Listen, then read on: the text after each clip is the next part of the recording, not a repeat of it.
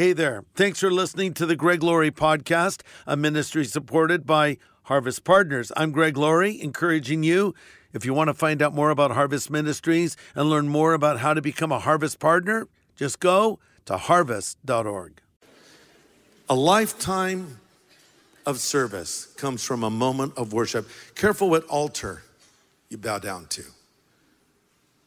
A moment at the altar of drugs can lead to a lifetime of addiction.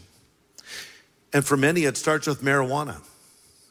I think we should legalize marijuana. It's very good for the economy.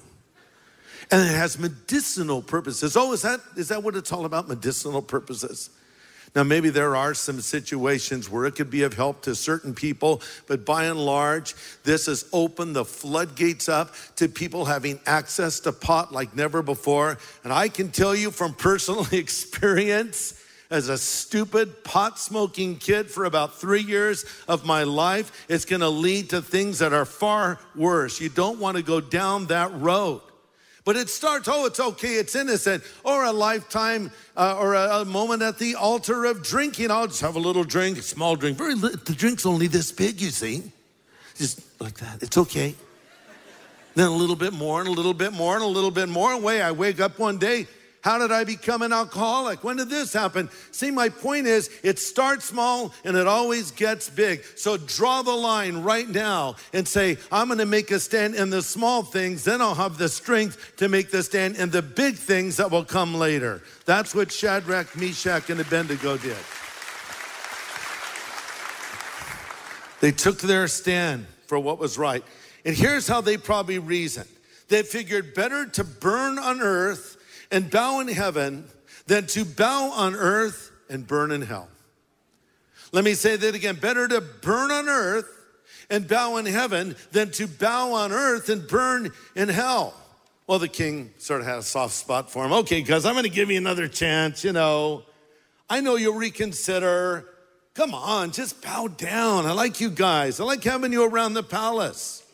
So we're gonna crank up the theme song. Just get down on your knees with everybody else. Everything will be great. Here's our response, Daniel 3:17. If we're thrown into the blazing furnace, he will rescue us from your power, your majesty. But even if he doesn't, you can be sure we'll never serve your gods. Okay, now he's really ticked off. Look at what happens. Daniel 3:19. Nebuchadnezzar was so furious with Shadrach, Meshach, and Abednego, his face became distorted with rage. You ever see that happen? Just where you get someone so mad, they're just, that was Nebuchadnezzar. How dare you defy me, the most powerful man on earth. He commanded the furnace be heated 7 times hotter than usual, and he ordered some of the strongest men of his army to bind Shadrach, Meshach, and Abednego and throw them into the blazing furnace. So they tied them up, threw them into the furnace, fully clothed. And because the king in his anger had demanded such a hot fire in the furnace, the flames leaped out and killed the soldiers as they threw the 3 men in. So Shadrach, Meshach, and Abednego, securely tied, fell down into the roaring flames. Then suddenly, as he was watching, Nebuchadnezzar jumped up in amazement and exclaimed to his advisors, didn't we tie up 3 men and throw them into the furnace? Yes, your majesty, that's what we did. Look, says Nebuchadnezzar, I see 4 men unbound walking around in the fire, and they aren't even hurt by the flames, and the 4th is like the Son of God. Wow, I love that passage. So what's going on here? Well, in fairness, this phrase, the Son of God, could also be translated a son of the gods. I don't know that Nebuchadnezzar thought this was Jesus or had any concept of Jesus, but I think that he just knew whoever that dude was, he was powerful and he didn't want to mess with him. But they were in this large furnace walking around like it's a stroll in the park, and there's not 3, there's 4. And I believe it was Christ himself walking with Shadrach, Meshach, and Abednego in the fiery furnace. And he might have even brought some sunscreen, I don't know. But listen, I told this story to my grandkids the other night, and they said, but Papa, Jesus isn't in the Old Testament. He was born in Bethlehem. He's in the New Testament, which is a pretty good insight for little kids, right? I said, you guys are actually right, but don't forget, Jesus has always existed. He's part of the Trinity, and he pops up in the Old Testament too. And when he does, we call it a Christophany. And I believe this is a Christophany where Jesus makes an appearance walking with them. And you know what? When you're going through your fiery trial, he's with you as well. Jesus said, "Lo, I am with you even to the end of the age." And Jesus said in Hebrews 13, "I will never leave you or forsake you." Back to my pyromania. Unlike my situation where I put my army men in my grandparents' floor furnace, Jesus is not looking away. He's watching you. He's engaged with you. He's helping you, and he is there with you. In fact, we're told in James 1, I told you to turn there as well. James 1 from a modern translation says, "When all kinds of trials and temptations crowd into your lives, my brothers, don't treat them as intruders, but friends. Realize they come to test your faith and to produce in you a quality of endurance. And let that process go on until you are fully developed and find that you become men of mature character, men and women of integrity with no weak spots, staying cool when things get hot." How do we do that? Let's just address one simple question as we bring this to a close. Why does God allow trials? Why does God have us go through hardships? Here's a simple answer. God allows trials in our lives so we will grow up spiritually. It's sort of like going to the gym.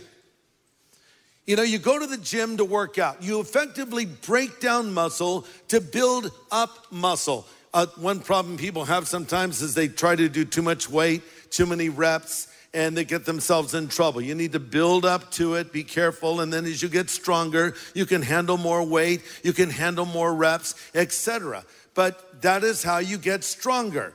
And I go to the gym. I don't go that often. I don't like to go to the gym. I'm always happy when I leave it. I like to be done with it. I don't understand people who say, "Just had a good workout." I'm like, what? Good work? I endure it. I put up with it because, and in my case, as you get older, it's about maintaining mobility now, you see.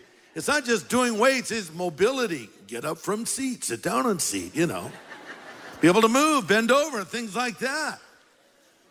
And sometimes people, as they're getting older, say, "Oh, I'm so old. Yeah, you're kind of fat too. There's that. I know I've just offended a bunch of people, but just remember, when I have one finger pointing out, I have three pointing back at me. See that right there, okay? Look, you can't stop the aging process, but you have something to say about the shape you're in. And so in the same way, spiritually, we'll say, "Oh, it's so hard to be a Christian. I don't have any strength." Well, maybe you need a good workout. And you know where you're going to get that workout? You're going to get it in fiery trials and difficult situations. Trials are like God's gym where we're broken down in order to be built up. You need to go through them. It'll make you stronger as a result. Trials produce something easy times will not produce, and that is spiritual toughness. James 1:3 says, "Knowing that the testing of your faith produces patience." Patience is an unfortunate translation, I would say. It comes from a Greek word that means toughness, heroic endurance, or perseverance. So the way you get stronger is by going through difficult situations that bolster and build up your faith. And if you don't go through these times, your faith is going to remain weak and ineffective. If you want to grow spiritually, you have to get through these things. So don't run from them, as we already read in that one translation. Don't treat these things as intruders, but as friends. So you might pray, "Lord, use me for your glory. Just bless me today." And a trial comes. You're saying, "Excuse me, Lord, there must be a problem with our connection." I prayed for a blessing and a trial came. I didn't ask for a trial, I asked for a blessing. Did you know that trials can be blessings in disguise? Because they're preparing you. You want to be that blessing, you must be prepared and be whipped into shape by God himself. That's why James says, count it all joy when you fall into various trials. And that can be translated multicolored trials.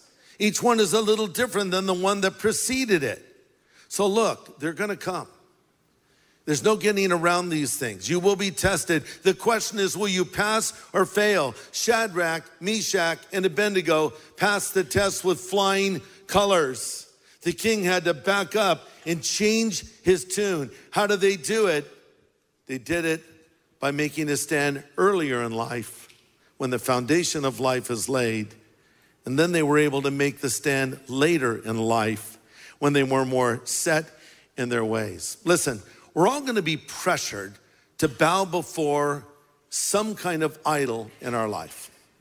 John reminds us in his epistle, little children, keep yourself from idols. An idol is anyone or anything that takes the place of God. Does a 90-foot golden image qualify? Absolutely. Does a super cool car that you're obsessed with qualify? Possibly. Does your cell phone that you can't go 2 inches without qualify? Maybe. Could a relationship be an idol? Could be. Especially if it was more important than your relationship with God. Could a career be an idol? I think it could be. Where if you're so obsessed with being successful that it brings problems in your spiritual life, is that thing more important to you than God himself? Lots of things can become idols. Lots of things can take the place of God in our life. So let's be careful to not bow before any of them, because all of us will have our faith tested. Some of you are having it tested right now. Some situation you've recently gone through, and it was hard for you to stand up and say, I'm a Christian. I believe this. But do that thing, and as you stand up for him, he will stand up for you. It'll be worth it. You'll see. Hey everybody, thanks for listening to this podcast. To learn more about Harvest Ministries, follow this show and consider supporting it. Just go to harvest.org. And to find out how to know God personally, go to harvest.org and click on Know God.